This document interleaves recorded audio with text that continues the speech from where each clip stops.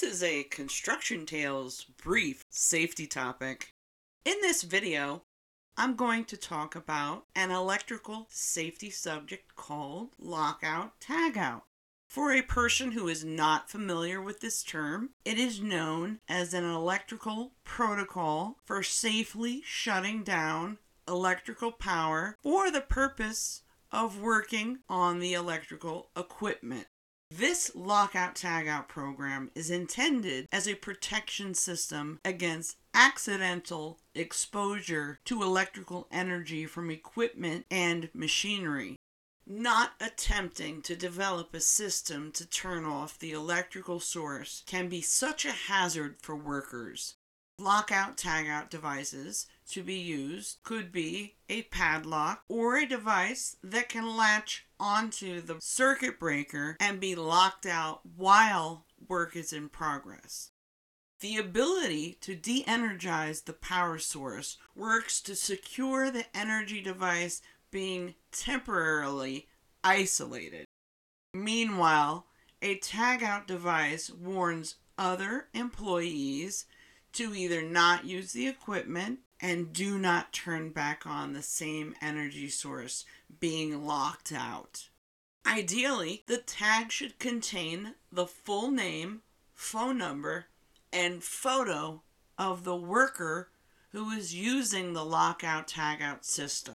During my career, and he happens to be a close friend of mine, I've seen the photo of the worker tagout photo actually be a photo of the worker's backside with his pants slightly slid down, exposing the worker's butt crack. How long has the lockout tagout safety system been in existence?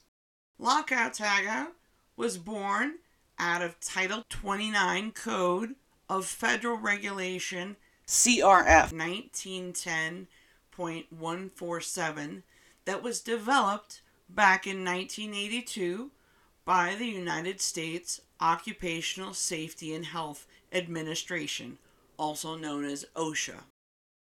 OSHA was enacted into law by President Richard Nixon back on December 29, 1970. President Nixon signed into law the Williams-Steiger Occupational Safety and Health Act. This monumental act gave the federal government the authority to set and enforce safety and health standards for most of the country's workers. This mandatory code/law was enacted as OSHA 29 CRF 1910.147 by 1989.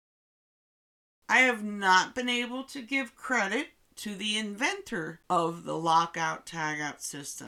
I only know that the guy works for OSHA. I am very much open to suggestions if someone can identify the actual inventor of the lockout tagout system. I shall edit my video, include your name, give credit where credit is due, and update the video as soon as I'm provided that information. I thank you in advance. During my research on the topic, I learned that lockout and tagout have two different meanings. The term, quote, lockout occurs when an energy source, electrical, mechanical, hydraulic, pneumatic, chemical, thermal, or other, is physically isolated from the system that uses it, a machine, equipment, or process. This procedure is done using a variety of lockout padlocks and devices that are best suited for specific applications. Devices such as circuit breaker lockouts and valve lockouts can be used for more specific lockout jobs. The term, quote, tagout is the process of affixing a label or tag that communicates information about what is actually being done to the machine or equipment. This is why it is very important to identify the type of work being done. Key details on a tag may include the following: danger or warning lockout tag, instructions, example, do not operate, purpose, example, equipment maintenance, timing, aka duration of the project, name and or photo of the authorized worker. For the safety of the workers involved, it is important to use both lockout and tagout jointly. This OSHA lockout tagout standard protocol helps to protect workers who routinely service equipment in the workplace. One danger of lockout tagout is ensuring that the source of power being de-energized is the only source of power. In some instances, electrical equipment can be fed alternately from different energy sources. In this case, the workers preparing to do the maintenance must review the electrical drawings ahead of time in order to catch that potential issue.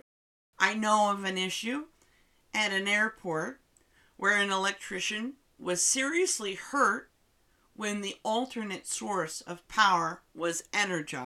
This was due to a lack of communication that the airport electrical system was temporarily down for maintenance. This is why it is extremely important to hold pre-shutdown meetings with all important parties prior to the day when the workers perform the work. Communication is vital to make sure all workers all work safely. In my next video, we're going to discuss the different types of lockout tagout devices that are available for workers on the market for temporary electrical shutdowns. Well, my friend, this wraps up what I have for now on introducing you to the importance of lockout tagout equipment for all involved parties. Look out for the next video where we discuss the different types of lockout tagout equipment. Stay tuned for these videos that explain the system even further. I thank you for taking the time to listen to this video. This concludes this Construction Tales safety topic. Come back for more topics soon.